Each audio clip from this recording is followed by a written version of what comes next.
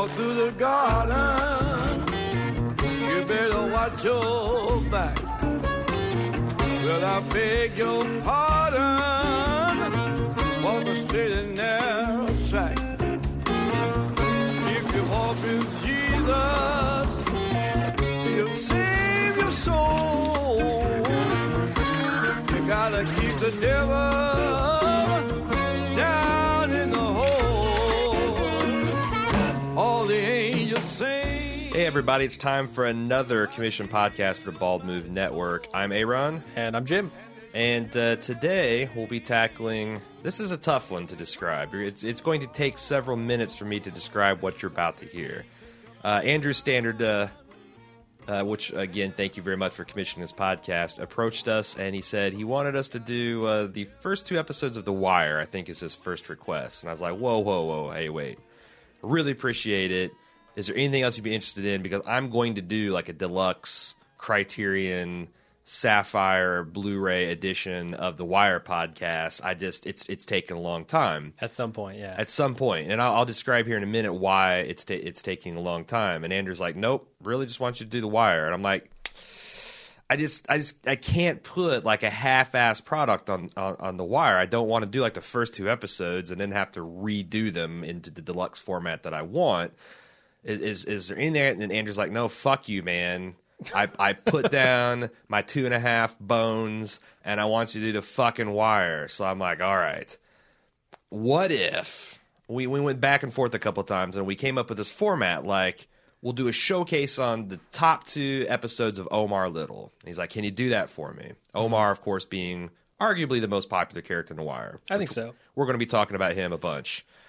So I'm like, awesome, let's do that. So I started going through the catalog and picking out the best Omar episodes, and I've rapidly realized, holy shit, if I do this, they will be massive, like some of the most massive spoilers, biggest plot points in the whole series of The Wire if I do like any of his top 3 to 5 moments. Okay. So then I sold Andrew on the concept of doing a 2-episode combo, one season 2, episode 6, entitled All Prologue, and season 3, episode 6, entitled Homecoming. That these would be some signature Omar moments, but some I feel like the one in All Prologue is probably in the top 5, certainly top 10. But another quieter moment. You got one that's Omar like on top, Omar triumphant, and another a chastened, humble, guilty, less triumphant Omar, and how they revealed different aspects of his personality. And then I'd kind of make a sales pitch for The Wire, and also talk about Omar Little, why he's important in Wire mythology and why he's important in pop culture together. So again, Andrew, I hope we do this subject justice. And for everybody else, prepare for me to just completely geek out on The Wire for a little bit. And prepare for me to be along for the ride. I'm a fan of The Wire, but I realized, going back to these after not having seen The Wire for years, that it's so dense, and there are so many characters and so many plots going on at the same time that I did not remember the vast majority of them in very good detail. So I've seen The Wire more than you, and I'm a bigger fan. I'll say that is this a non-controversial statement? It's both in our consensus top 3. I think that's fairly non-controversial. Yeah. I currently have it as my absolute favorite television show. It's really being threatened by Breaking Bad, and it's I'm going to have to reserve. I want to kind of get done with our Breaking Bad rewatches, and also get my Wire definitive podcast out before I make the ultimate call, because The Wire is by far more important and more informative, and has the power to actually persuade and peel back layers of what's wrong with America and the decay and corruption, especially in some of our urban areas that are just massive problem, massive quality of life problem, massive amounts of money and lives and energy being expended in just with no return. Breaking Bad has a little bit of social conscience, Not but much. Not a lot, but it's also relentlessly entertaining. Yeah.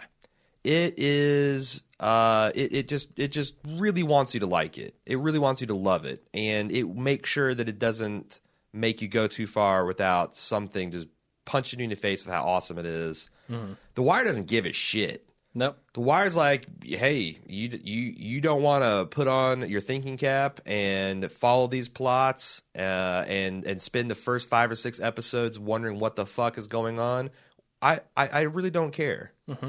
And oh, by the way, season 2, I'm going to flip the table, introduce an entirely new setting and cast of characters for you to fucking resolve. Mm-hmm. And season 3, I'm going to wad that up, throw it away.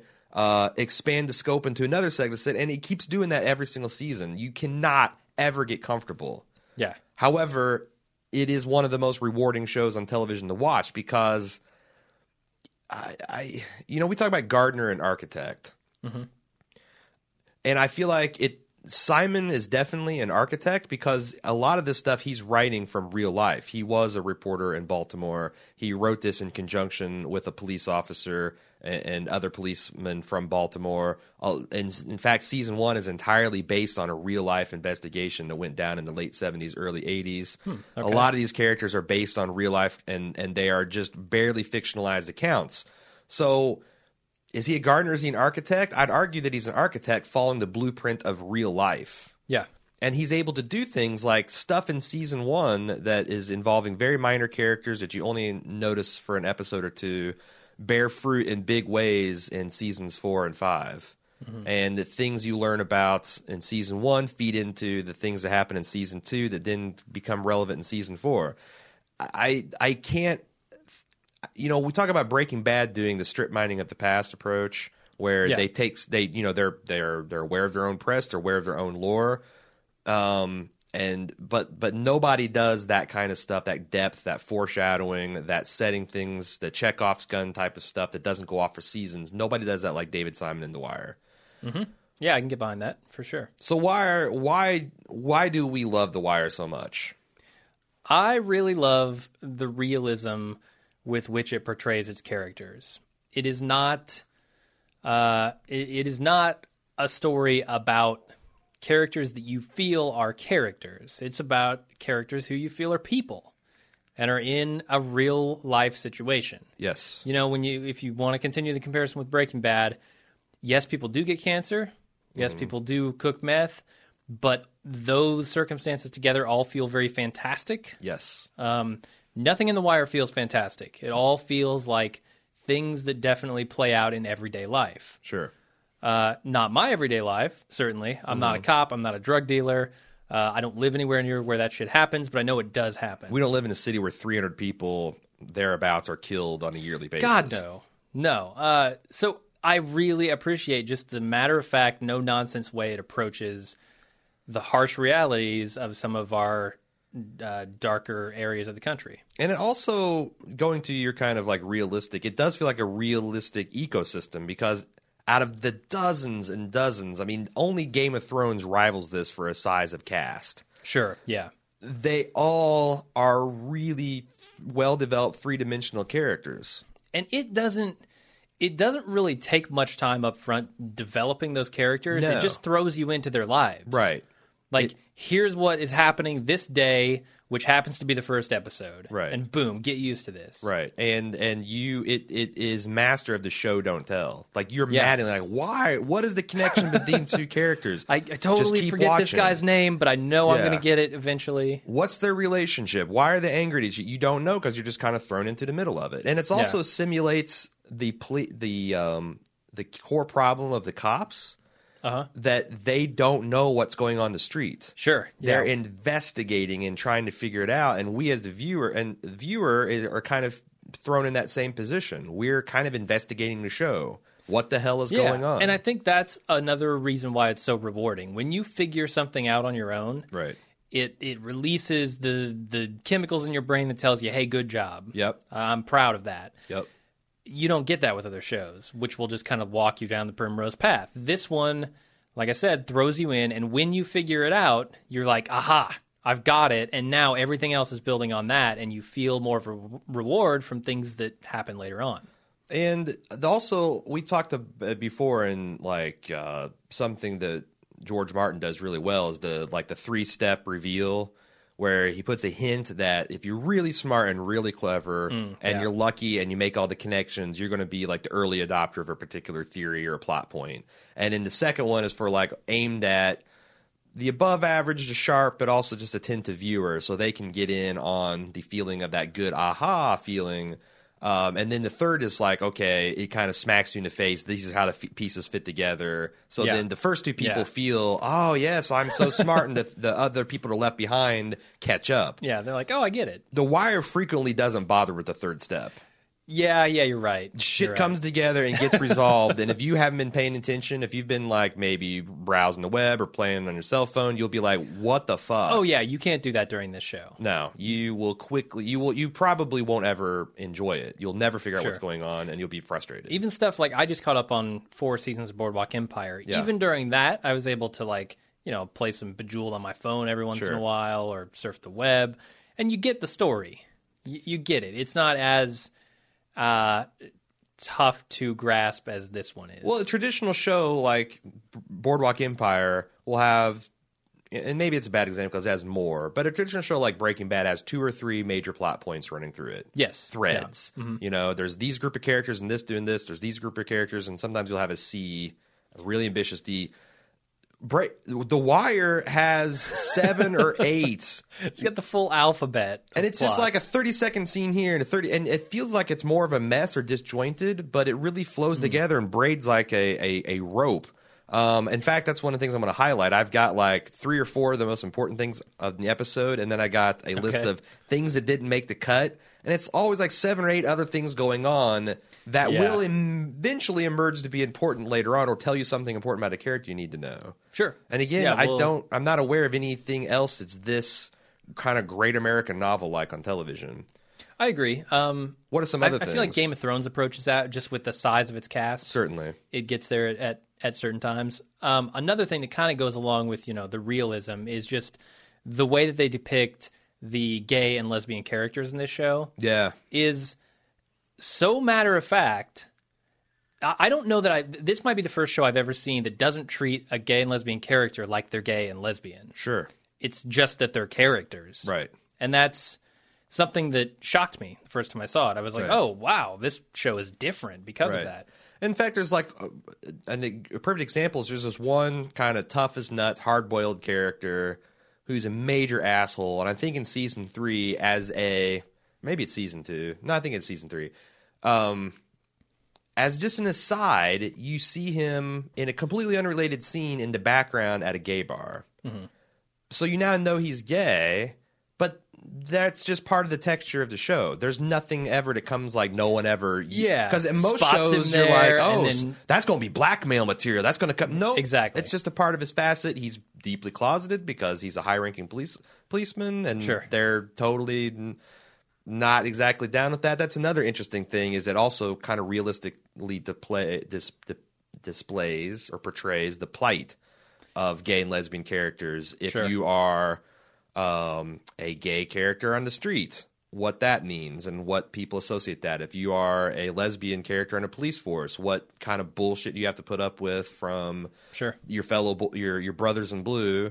The Shield did this fairly well also. Yeah, I never made it past, and not because it wasn't good, it's because I was in the middle of watching season 2 when we started doing this podcasting, and I feel like I very rarely have time to watch non-professional television anymore. They didn't do it quite as well. They made a bigger deal about it, but yeah, this show, man, it handles it so well. Anything else you got, or should I start taking over? I mean, the acting is phenomenal, as we know.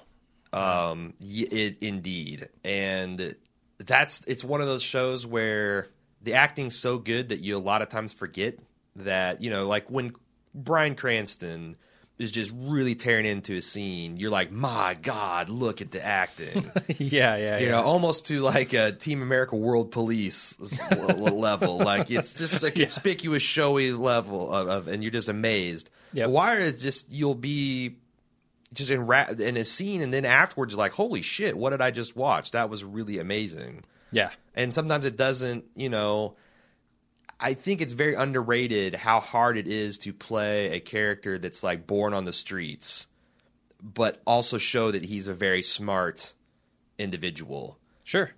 Like he's talking like a fucking idiot, but show like the complexity and deepness of a friendship between two characters like that.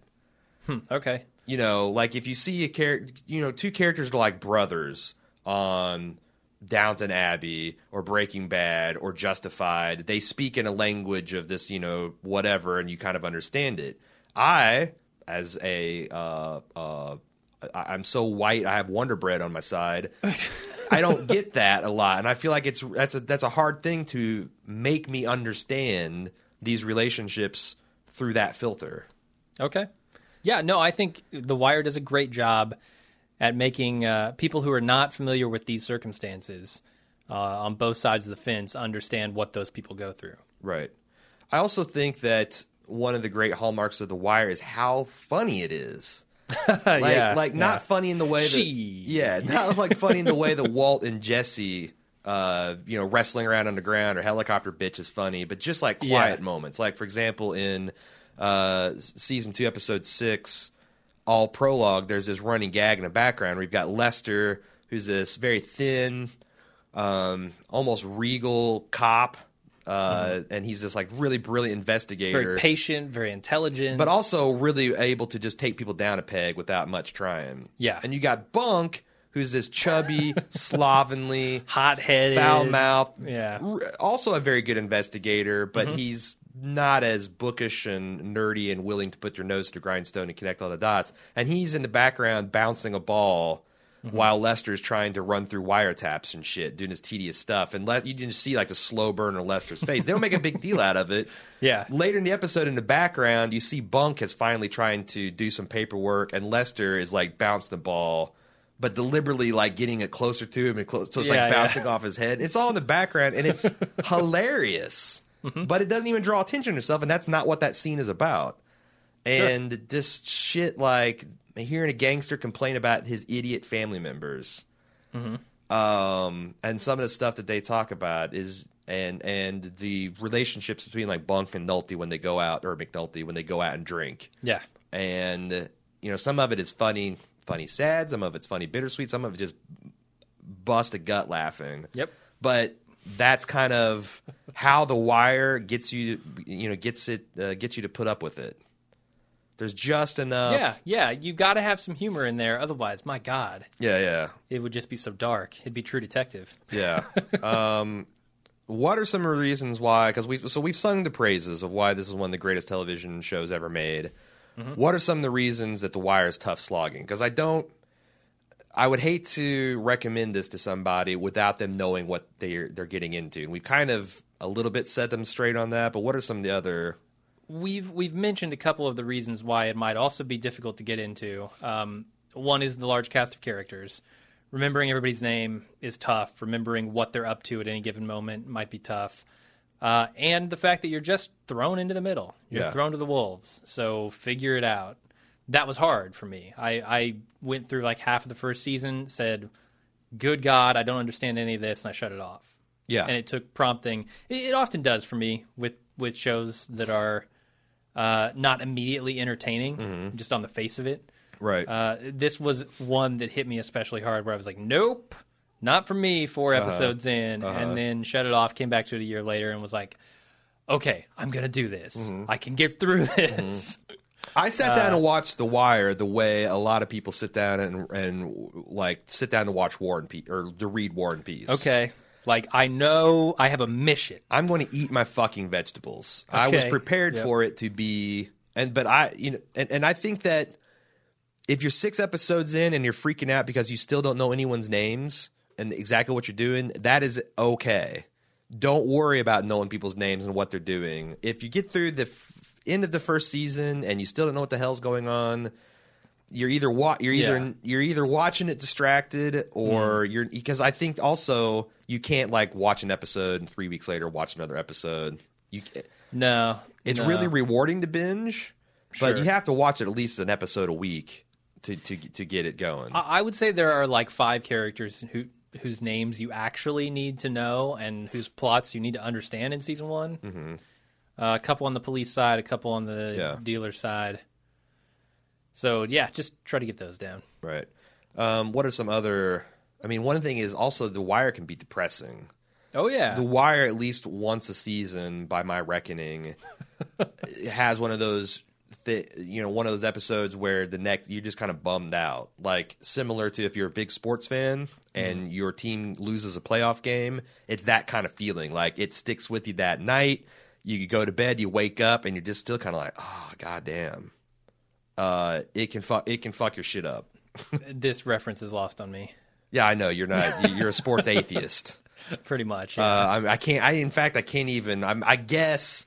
The feeling you had watching a Star Wars prequel. Okay, yes. So built up and then like, oh my god.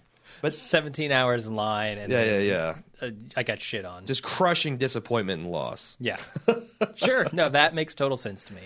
Trying to think if there's anything else. Oh, another big one, especially for an audiovisual horror like me. Oh, yeah. This show is standard def 4:3 aspect ratio. I feel like Bunk after a night drinking, where I'm just like hung over a trash can looking at this thing. Oh, it's terrible. There's nothing there.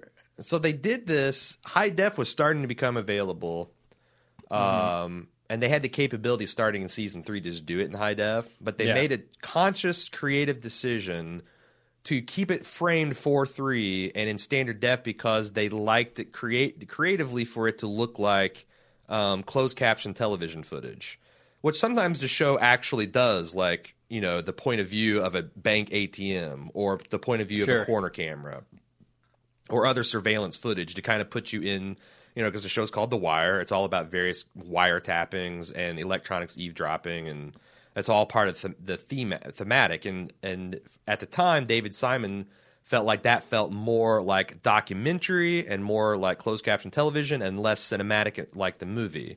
And he's been historically against attempts to upscale and upsample because it was filmed in a format that you could easily remaster in high def. Sure. Point of fact, HBO announced just last week that they are indeed going to remaster The Wire and re-air it. I know they're re-airing it right now in September. Yeah. I don't know when the high def formats are going to come out. It needs it, man. Watching those 2 episodes, they look bad. No, there's no ins, ands, or buffs about. Now, if you get the DVDs and you got a TV that does a decent job of upsampling, it's not terrible. Mm-hmm. But you're still going to have giant black bars on both sides of your widescreen television, and that's a little bit. There's a lot of people that said, "Look, I just can't get into it on that standpoint." I feel the same way because I know a lot of people say House of Cards British version even better than the American version. I can't make it past the VHS looking quality that you get off Netflix on that thing, and just how fucking 80s British it is. So that's a legitimate thing. Like that's an accessibility point. Definitely. And you mentioned like how it looks 80s British. I feel like this looks very dated. Just even from like, I didn't talk about some of the camera angles, but a lot of it feels just like it's fucking TV, man. And it's not experimental, interesting TV. It's just fucking TV. Like over the shoulder, cutting back and forth through an entire 4 or 5 minute conversation. Just give us A and B, and boom. Like at the end of an episode, if you get a crane shot where it lifts up 10 feet above a street, you're lucky. And having watched stuff like Game of Thrones and Breaking Bad now, I don't ever want to go back to that style of television. No, sure. I think television is too important and too interesting now. Right. So that feels a little dated, a little hard to get into. Yeah. I'm trying to think of it. I mean, like I said, I don't want to really bury The Wire because I do legitimately feel it's one all-time greatest television. No doubt. And it's rewarding for those that can get past these features. And then again, I think when they remaster it in HD, it's going to, oh my God, I can't wait. It's going to be so fucking awesome. Mm-hmm. Let's talk about, in particular, Omar, because that's the whole focus of this podcast. Okay. Why is Omar important to The Wire and to the larger pop culture milieu? Well, it goes back to what I said earlier about, you know, this show treating gay characters with kind of the dignity that they deserve, not as a stereotype, not as something to be laughed at, but just something that exists. And that's Omar. Like, he was the first. Aside from him being a badass, he was just treated like a character, not like a gay character. And it's not like they soft, because a lot of times you'll hear, I've been aware of like gay characters that are kind of like, they might be gay, they might not. I'm thinking of like Tom Hardy's character in like Inception. Yeah. Where it's kind of implied that he's gay, but he never ever comes. Omar's gay. Like, no he doubt. open mouth kisses dudes. He lays around with dudes naked on his bed watching television. Yep. He's very almost, their relationship is like behind the scenes tender. Sure. Loving. Yeah. But also, But he's a hard ass as well, man. he is like, he is a stone cold motherfucker too. And I feel like it's fun because I was reading an interview with Jason Whitlock, or maybe it was on a podcast where he's talking about it. And he credited this character of Omar Litter so Jason Whitlock, if you don't know, he's a professional sports writer. Used to write for my hometown, Indianapolis Star. Went to Ben Davis High School, played for Ball State Cardinals as an offensive lineman. And in that culture, as an African American man in that heavily masculine sports culture, he identified himself as homophobic.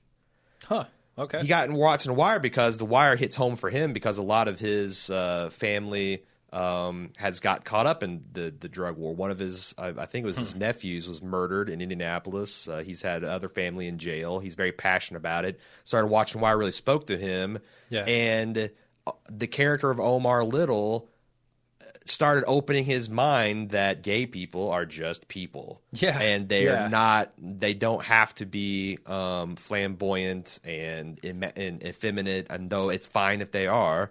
But sure, but they're not something to fear. They have people that can be angry, they can be powerful, they can have strong agency over their lives and what goes around, and they're no less it's nothing, being queer is not a slur. It's nothing what can you say about Omar? You can't say anything about, again, he's a drug dealer.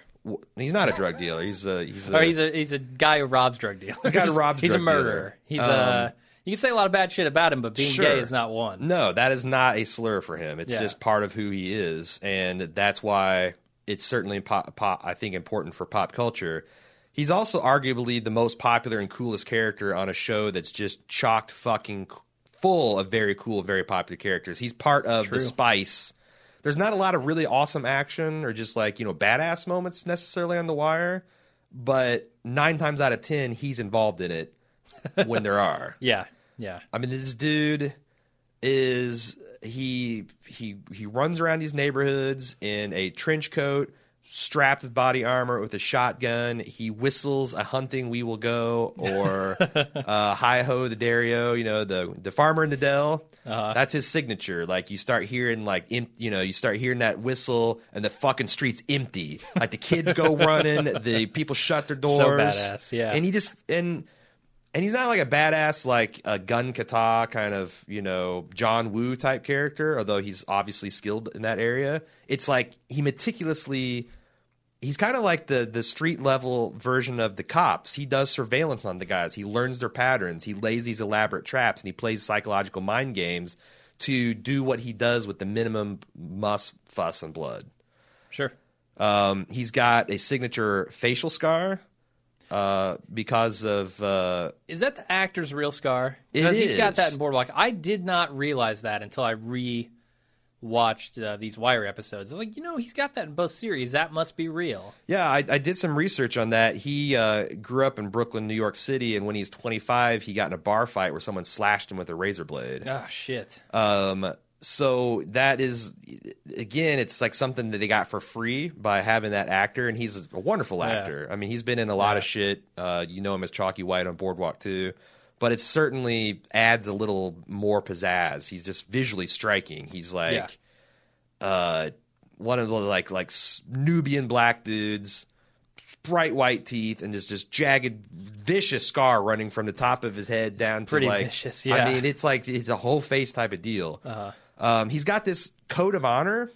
Mm-hmm. Number one, he doesn't swear, which is not only is being a homosexual set him apart from the streets, but I mean, this show is so full of fuck and other profanity that he stands out because that's, and also he never targets what he calls citizens or taxpayers, people that are not in the drug game. He only will put his gun on someone that he's wanting to rob because they got drugs or selling drugs. Yeah, and you could almost say that his whole mission is kind of noble, right? He's doing bad things, but to bad people. So it's like, do you give him a pass because of that? You almost call him like a ghetto Robin Hood, except for A little bit. He doesn't doesn't give the money away. Yeah, he's got to rob from the evil rich, but to give to the poor. I mean, he does seem popular in the neighborhood, which is a plot point that I'm going to be talking about in this second episode. But and he does seem like he gives candy to kids and he helps out other people. But no, he's kind of in this for himself. Although I often wonder what all he does with the money, because he's always living in these just mattress shacks. Sure. Because he's also one of the most wanted people in Baltimore. He's Baltimore. kind of on the run all the time. Yeah, he's in the wind, as he likes to say. So let's get into episode 206, all prologue. Season 2 is about the dock workers, the stevedores. Yeah, probably my favorite storyline of all of them. I really like this season a lot. Interesting, because when people say about their least favorite season of The Wire, it's almost always season 2 or season 5. Why is that? I love the dock worker stuff. I was just fascinated by honestly the political things that were going on in this thing with the unions. And I think it's because people went through all the trouble and effort of watching season 1, and they're feeling smug, and they're like, I've got it figured out. Oh, and it's okay. the whole like, nope, fuck you, table flipped. Now forget about all those people, or they're in a reduced capacity. They're in like a kind of submarine status, and now here's a whole other cast of characters. They have nothing in common. Sure, these are predominantly white. They're blue collar. They're I can't even fully articulate the differences between Baltimore drug dealers and Baltimore dock workers, but definitely the whiteness and the blue collar. But there's still, it's interesting how they show the gutting of this blue collar America as driving the decay and corruption of the country. And the heroes, I say quote unquote, the heroes of the story, the police are investigating this Frank Sabatka character, who's the leader of a dock workers union. And the setup of this is they're only doing this to satisfy a petty grudge that this high-ranking police official has against the union guy. Okay. It's not that he's doing anything illegal or corrupt per se, although he is. It's this guy's pissed because he bought I believe it's a larger stained glass window. He donated his large stained glass window to the church and got the priest to give him the nod that this other police guy thought he's going to get. So now it's like, I'm going to stick this major crimes division on him, see what see what happens. Wow. And initially, it's really hard for the police to figure out what's going on because, like, man, this fucking dock workers union's poor. They only got 100 guys now. They're down to 100 dock workers. They're paying dues, and this guy's not living. He lives in this poor ass white neighborhood and drives a beat up car. He doesn't have a lot of. He doesn't look like what they've been investigating so far, which is drug dealers driving around with expensive cars with nice wheels and are dressing flashy. Yeah. Not any of that. But you find out what this guy's doing is he's been skimming and money and earning things by illegally importing stuff for gangsters and mobsters as a way to get political donations so he can try to save this dock workers union. Yeah, it was a super noble goal. Yeah. Just a bad means of getting the money. He's lobbying politicians to keep the port open and to dredge it so they can get ships in so he can give his guys more shifts. Yeah. But him and his family, he's got his nephew, Nick, who incidentally is played by Pablo Schreiber, who is the porn stash from Orange is the New Black. Unrecognizable. This guy is such a great actor, and he's such a fucking buffoonish jackass and other that I didn't even realize. Also, the guy who plays Frank Sabatka is played by the same guy who plays Sheriff Andy from True Blood. Who, again, I didn't recognize him because he talks in this really artificial kind of gruff accent, and he's a big fucking buffoon. And I don't think of that as Frank Sabatka. These characters, it's really weird to see them acting in things that are not The Wire, because they are the characters more than they are the actors in most of these things for me. Yeah, a lot of people in this series are basically unknowns. Right. So, and he's got his, like, you know, his nephew Nick, who's this street smart and tough kid, who he probably wishes was his son, and his real son Ziggy, who's a fucking idiot, and he's always just fucking trying to make his way, right? Like, he's trying to make enough money for, like, him and his girlfriend to live in a real place. And, exactly. And yeah, his buddy is just fucking it up. And there's a lot of pathos there too, because you find out that Frank, is a violent man. He's poked Ziggy in the face a couple times. They've got a turbulent relationship. A lot of the reasons Ziggy is a fuck up is because of the way he's raised.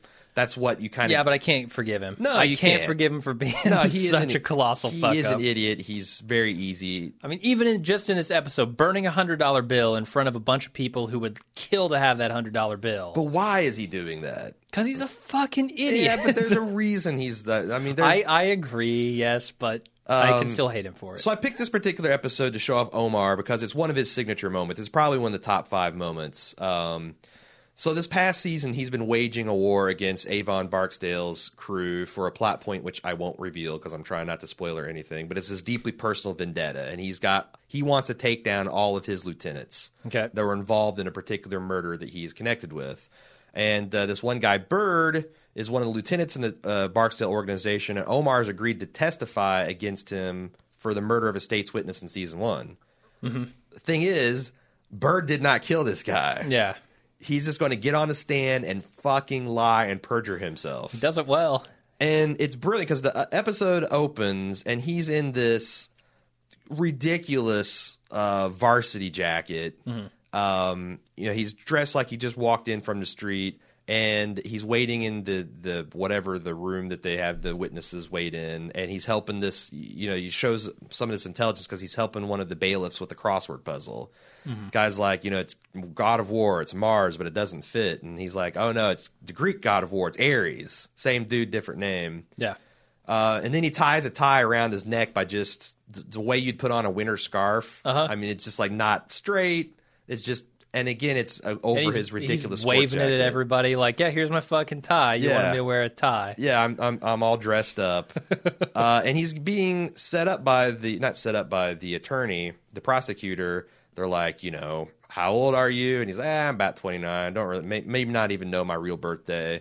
Where do you live? I'm not homeless. I'm in the wind. Yeah. What do you do? I rip and run. I drop drug dealers. And the jury is actually eating this up. And he figures Bird as the shooter of the villain. And he's also just making fun of him the whole time. He's like, yeah, Bird, he likes his flashy chrome pieces. But he's too stupid to get rid of his murder weapon in a daytime murder. And then the defense attorney, Levy, gets up. And he's this scummy guy. You get to know him throughout the series. He's made his business representing these drug dealers and getting them off on technicalities. And he's very, very good at what he does. Yeah. And he tries to just tear down Omar. He's like, so how many times have you been arrested? Well, he attacks his reputation. Yeah, how many times his have you been credibility. Arrested? But Omar is just staying with him shot per shot. I mean, he just is super honest about how he answers stuff. Mm-hmm. And the guy's like listing off all of his crimes, and there's a long list, and one is like attempted murder. He's like, that wasn't no attempted murder. It's like, what? He goes, no, I shot Mike in his hind parts, fixed it so he couldn't sit right. I wasn't killing him. Yeah. But at the end, this guy, after he goes through his tirade of tearing down Omar, and he's kind of got the jury on his side, and he's saying, you're just a parasite that lives off the drug trade, and you're getting rich off the violence and murder in our streets. And Omar's like, hey, same as you. The guy's like, what? He's like, yeah, I got the shotgun, you got the briefcase. All in the game, though, right? Mm-hmm. And it's just a verbal crowning moment of badass because the jurors then decide just there and there to believe him and convict this guy. What I really love about this scene is seeing someone not give Omar the credit that he's deserving. They don't believe that he could be as smart and as articulate as he is. And so when he whips that out, it blows their hair back. No, right. And that's what I love seeing. The fuck you, I'm just as good as you are. Or you're whether just you as bad judge as me. I'm just as smart Yeah, and yeah, just yeah. as capable as you are. Sure. You just don't give me the credit for it. Right. So then after that, the judge is hearing pre-sentencing formality, and he's just beating Levy up about the Head and Shoulders. And as Bird's walking away, Omar's waving his tie at him. He's like, "Yeah, you think I'm Brandon, the guy he killed while you serving that time?" And McNulty's comes up, and because he's the head detective, he's the arguable hero of the show, though he's a piece of work. Yeah, no kidding. He's like, "Did you really see him shoot that man?" And Omar's like, "You really asking?" Which, that's another theme of The Wire. Is like the cops are just as crooked and dirty, although ostensibly we're supporting what they're doing, as what the criminals are. Yeah, sure. And one of the open questions it has is, can you get justice from a crooked system where the game is stacked every which way? You've got people being corrupt on the side of angels, people being corrupt on the side of the demons. Mm-hmm. How in the world is this a way to run a civilization? There's also, again, super interesting stuff with Nicky trying to get his cousin Ziggy out of a jam. And he goes and negotiates with these different gangsters and gets him out of it. And like you said, Iggy, he gets him money. He's supposed to pay like $5,000. He ends up getting him $2,100. And what's Iggy do? He starts lighting $100 bills at the bar. Dumbass. And buying people's rounds. There's a scene with McNulty where he's trying to get back with his ex-wife, because one of the things in season 2 is he's been busted down to boat duty. He's like one of those police guys that goes around in a glorified fishing boat and checks for. Sure, I wouldn't mind doing that. I think sounds like fun. that's what we were saying. It's like that would be an awesome job, but McNulty's this driven, like demonically driven murder police. He got to solve crimes, and so this is like an existential crisis for him.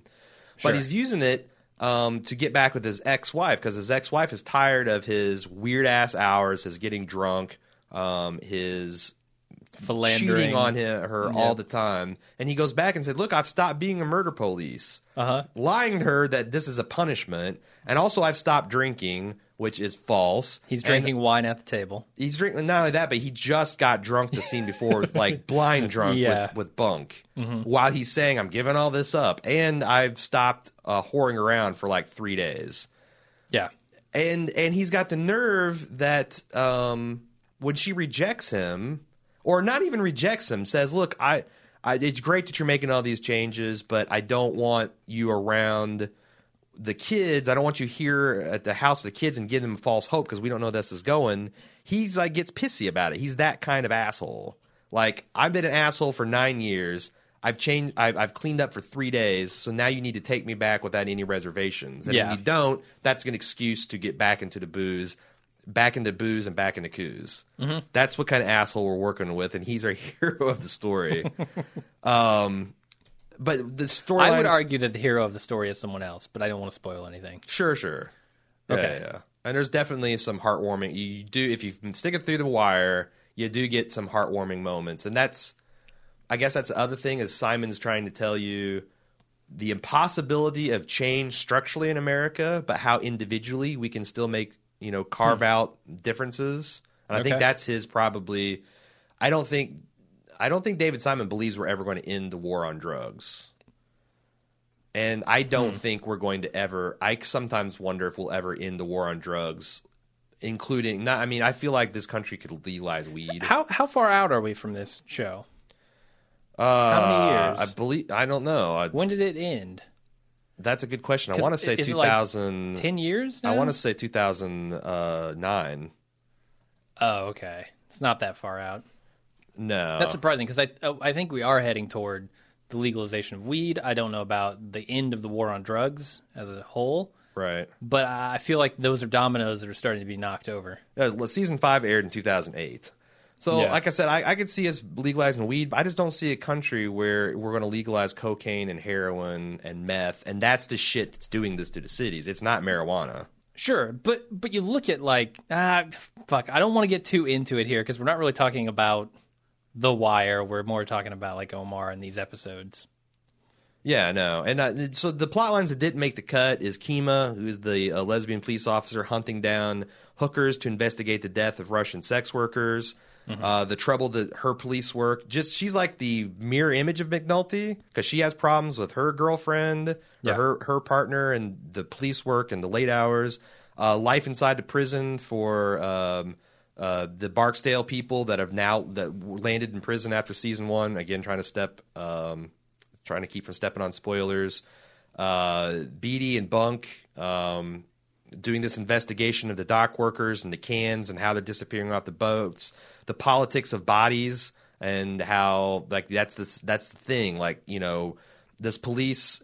The Lieutenant Daniels is offered an opportunity to roll his investigation in with another one, which would make sense and would be the right thing from a police standpoint, but he doesn't do it because this case has 11 bodies attached to it. And he's like, I don't want that stinking up my record. I'm trying to shine here. I get 11 unsolved murders, and that could fuck up what I'm trying to do politically. Yeah. And Bunk's epic hangover. Yeah, that's an awesome scene. Moving on to Season 3, Episode 6, Homecoming. This season returns us to the streets of Baltimore. We get away from the dock workers. We're back to seeing what's going on with the Barksdale organization, but also introduces us and takes us behind the doors and walls and corridors of power, introduces us to the political system and the problems that a city like Baltimore has. We get introduced to characters like Aidan Gillian's ambitious and idealistic Councilman Tommy Carcetti. You'll recognize if you're a Baldwin fan. Aidan is also Littlefinger from Game of Thrones. Yeah. And it's interesting to compare and contrast these two characters. Yeah, I'm just going to say that. Okay. And also we get to know a little bit better Senator Clay Davis, who's the fast-talking, deal-making, corrupt senator, best known for his trademark use of the phrase, shit. There's a really funny supercut of him saying that on YouTube. If you search Clay Davis shit, you'll find it. Number 1 result. And it's also the larger theme of this episode or this season are, people try to make sweeping systemic changes in the way they fight the war on drugs and, for the criminal's sake, the way they sell drugs as a goal to reduce the crime, reduce the violence, reduce the impact to the citizens / taxpayers / civilians. Yep.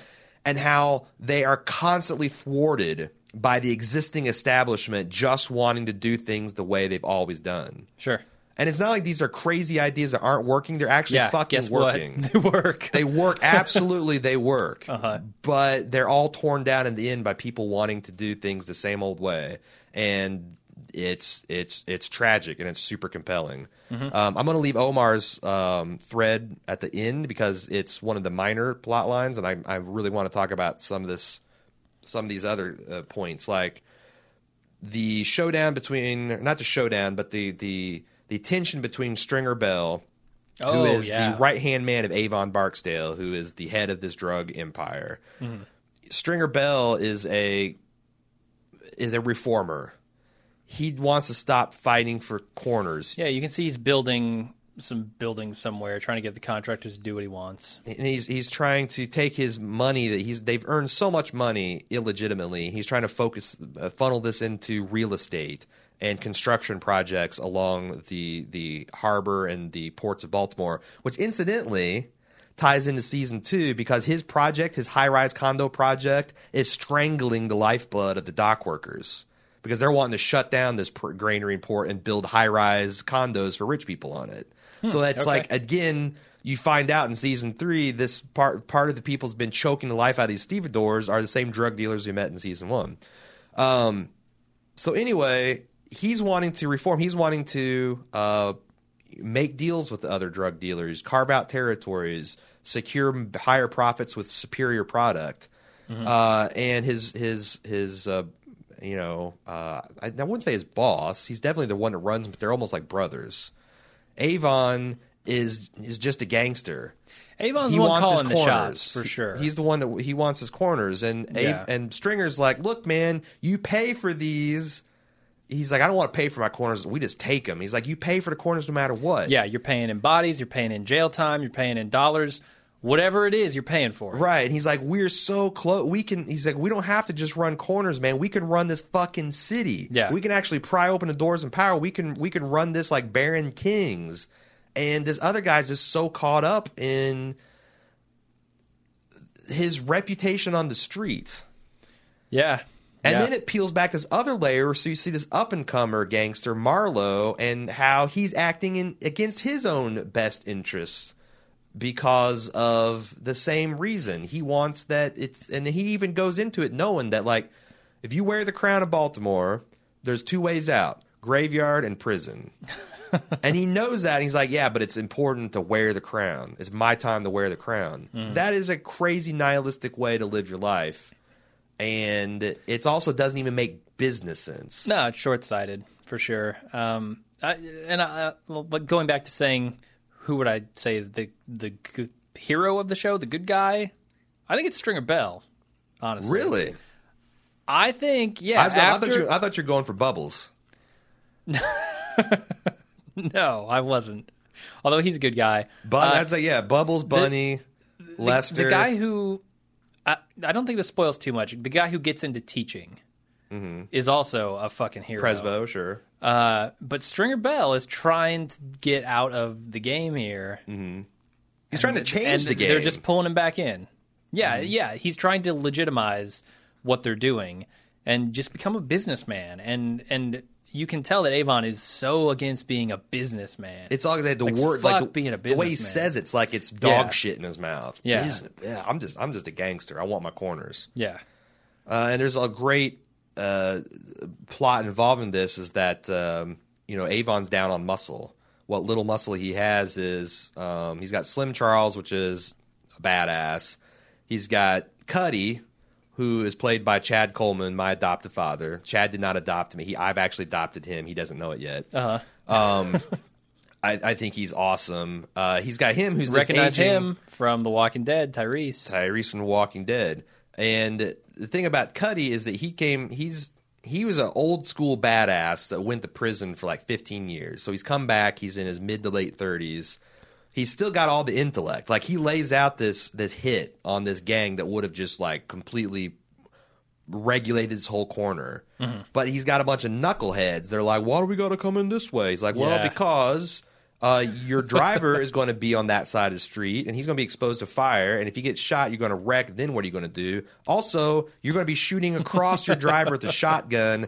Really bad idea, you dumb. And guess what happens? That's because these fuckers, they're like, and they're kind of like microcosms of the further idiocy of everybody, because they're like, we don't want to, they're supposed to wait for Cuddy and Slim Charles to get in position to start the ambush. And like, when they just want to take all the bodies and get all the glory, and we're going to look like pussies to Avon. So they decide to just roll up on their own.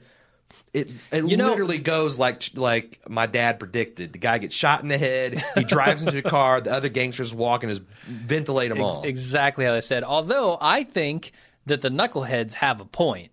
Oh, With Avon, I think the bravado and the whatever you want to call it of them rushing in there and killing those guys because they found a fucking opportunity, that would have gone over well with Avon. You're right. And just underscore your point. It's unfortunate that the guy at the top is perpetuating that. Yeah. Just the not thinking about what you're doing. Yeah.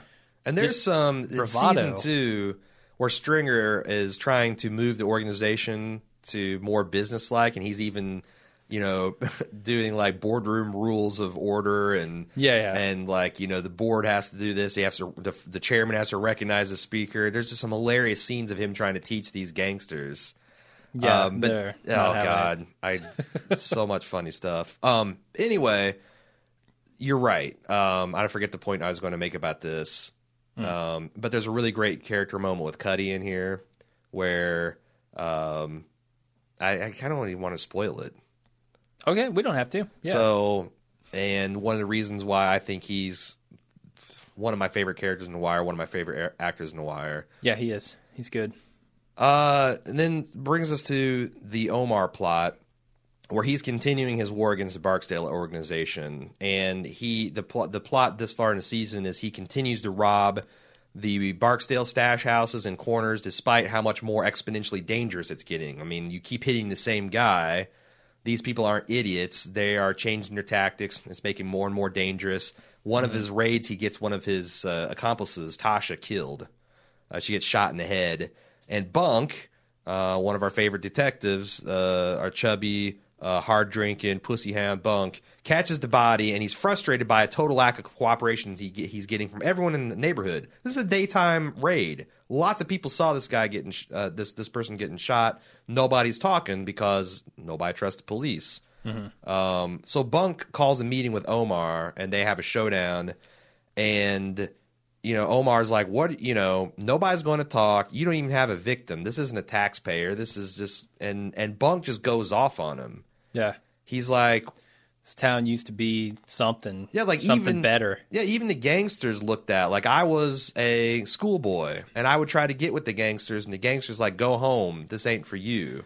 Yeah, and we were a community. He was wounded, but he didn't see that what the gangsters were trying to do is look out after him and wanted him to do better. And he's like, it might have been rough, but we had a community, and there was nobody that was not a victim. Like we all cared about everybody. And he's got this line. He goes, "It makes me sick, motherfucker, how far we fall." And then the real knife in Omar's gut is he says, at the crime scene, I saw boys running around playing gangster, and they were calling your name they're calling you by name. So it's my turn to be Omar. I want to be Omar. Which makes, a classy guy with a code of honor who tries to protect civilians, seeing how bad he's fucking up his own community. I can't spoil to see what the climax of this and the climax of his whole arc is, but this was probably one of the lowest points in Omar where he is not the guy who gets to make the deft point or the slick witticism or shine someone on. Bunk just levels him. Sure, definitely. Plot lines that didn't make the cut. Lieutenant Daniel's got this really interesting interpersonal relationship where he's got this politically ambitious wife that he feels guilty for some indiscretions early in his career that sabotaged him politically, and they kind of got married as a political alliance. It'd be kind of like Frank Underwood and Claire, except for Frank didn't carry his weight. So now she's trying to be politically ambitious, but he's also fell in love with one of the prosecutors, and they have this down low, and he's like, I can't leave my wife publicly because there's that thing going on. I don't remember this storyline very well. Right. It was one of the kind of ancillary plot points. There's Bunny Colvin, one of the police captains, that's trying to... His revolutionary idea of civilizing Baltimore is to take all the drug trade and squeeze it into one block. It's interesting and not bust it up. Right. Like, just get these guys over there. You can keep dealing drugs. Yeah. Just do it People in want here. the drugs, can buy the drugs. People want to sell the drugs and buy it. I don't want anybody dying. I don't want anybody assaulting. Just keep it here, and I'll turn the other way. But there's a little old lady that still lives on that block, and she's just be absolutely terrorized. What does he do about that? Yeah. Stringer Bell's frustration at the incompetence and corruption of Clean America. Sure. Like these guys, these contractors businessmen. and lawyers and architects and people in the permit department are just robbing him blind. They are, and I wonder if it's... I got the vibe when watching this the first time I saw it, that they're kind of pushing him around a little bit because he's so new to this. They're taking it. No, I do believe absolutely they're taking advantage of him. Okay. And even because Avon shows up to one of the meetings, and he's like, "Well, you guys fucked up. So by street rules, you guys need to make it. It's not my partner's job to pay out of his pocket to make up for your fuck up." And they're like, "No, that's not how this thing works. This is the way you do business." And it's kind of crazy showing how, even in like legit legal America, how much bribery and corruption and bullshit goes on. Sure. There's the whole Marlowe side of the gang war that you're starting to learn. There's Bubbles selling his whiteys and revealing how little the police have any idea what the hell's going on in the middle of the season. Great scene between D'Angelo's mom and D'Angelo's baby mama. There's just this blistering interrogation of the police commissioner by the corrupt mayor about the body count. they're talking about, you promised to keep it for 260 for the year or 275 for the year. That's a huge improvement. And we're already up to 260. Yeah. It's not even October. And I'm like, Jesus Christ. That's like one a day. That's more than one a day. Yep. And McNulty being a dick and backdooring his lieutenant to get his way, which is like every other episode. So much shit is going on in the average episode of The Wire. But that's why it's so great, and that's why it's I call it relentlessly watchable. Like, no, I'd call Breaking Bad relentlessly Really? watchable. I think this is even this when you don't know what's relentlessly going on, interesting. Okay, I guess I feel like they're one and the same. I feel like that even if you don't know what's going on, everything is very interesting. Yeah, but I'm not always like super entertained watching it. I respect what it's doing more than I am just like, oh man, that was great. And like, So for you, really, watchability and entertainment goes hand in hand. They're almost the same.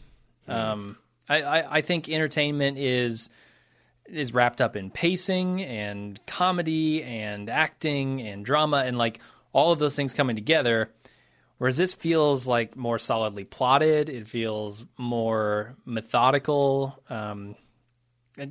Almost like it was built in a laboratory. It was. It's the David Simon's head. It's called Baltimore. well, shit, yeah.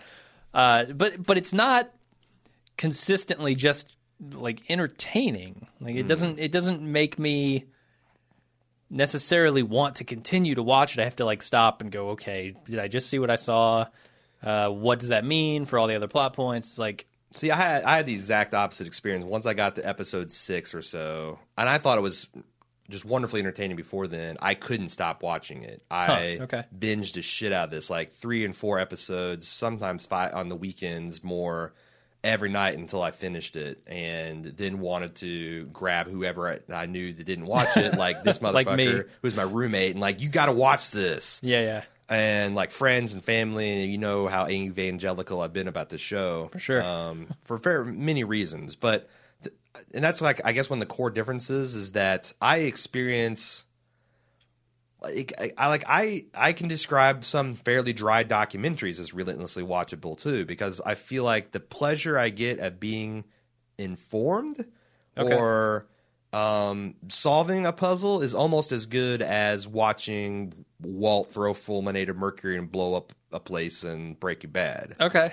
Like I get All right. almost the same mental sense of satisfaction. So Okay, yeah, I can respect that. Sure. But anyway, once again, Andrew, really hope that we gave you a little bit of what you're wanting. Hope we whet everyone's appetite for the Wirecast. I want to talk about my plans for the Wirecast and why it's taking so long. I don't want the Wirecast to be just a Bald Move regular production where we do a full recap and do feedback, although that will be part of it. One of the things I want to do to make it special is I want to get guests. Like I would like to get Jason Whitlock on the show to talk about his personal connection. I'd like to get Bill Simmons. I'd like to get Alan Sepinwall. I would love to get David Simon, although I don't feel like I will. I'd love to get a lot of the actors. And through the Walker Stalker Con, I was able to last year meet Chad Coleman. I was able to meet Larry Gilliard Jr., Lawrence Gilliard Jr., the guy who plays Carver, who's Seth Gilliam, has been cast for The Walking Dead. I'm really going to try to go back this year and see if I can get them to agree on the podcast for The Wire, because I introduced myself as fans of their work on The Wire, and I think I kind of disarmed them because like they're there for Walking Dead fans that geek out, and this guy is just like going full bore The Wire. Yeah. And I wanted to keep it like, it's not going to be like they're going to be my co-host, but 5 or 10 minutes for a particular episode in a particular season where they maybe are spotlighted or they had a really good moment. And I like to do that for all these people, and it just takes a long time to build those connections. Sure. I also, one of the hooks on the show is I want to have a fact, a new and different fact about the prison industrial complex or the war on drugs and its cost in America for every single episode. And, there are 50 episodes to do that for. I'm reading a lot of books right now. I'm doing a lot of research so I can have that material.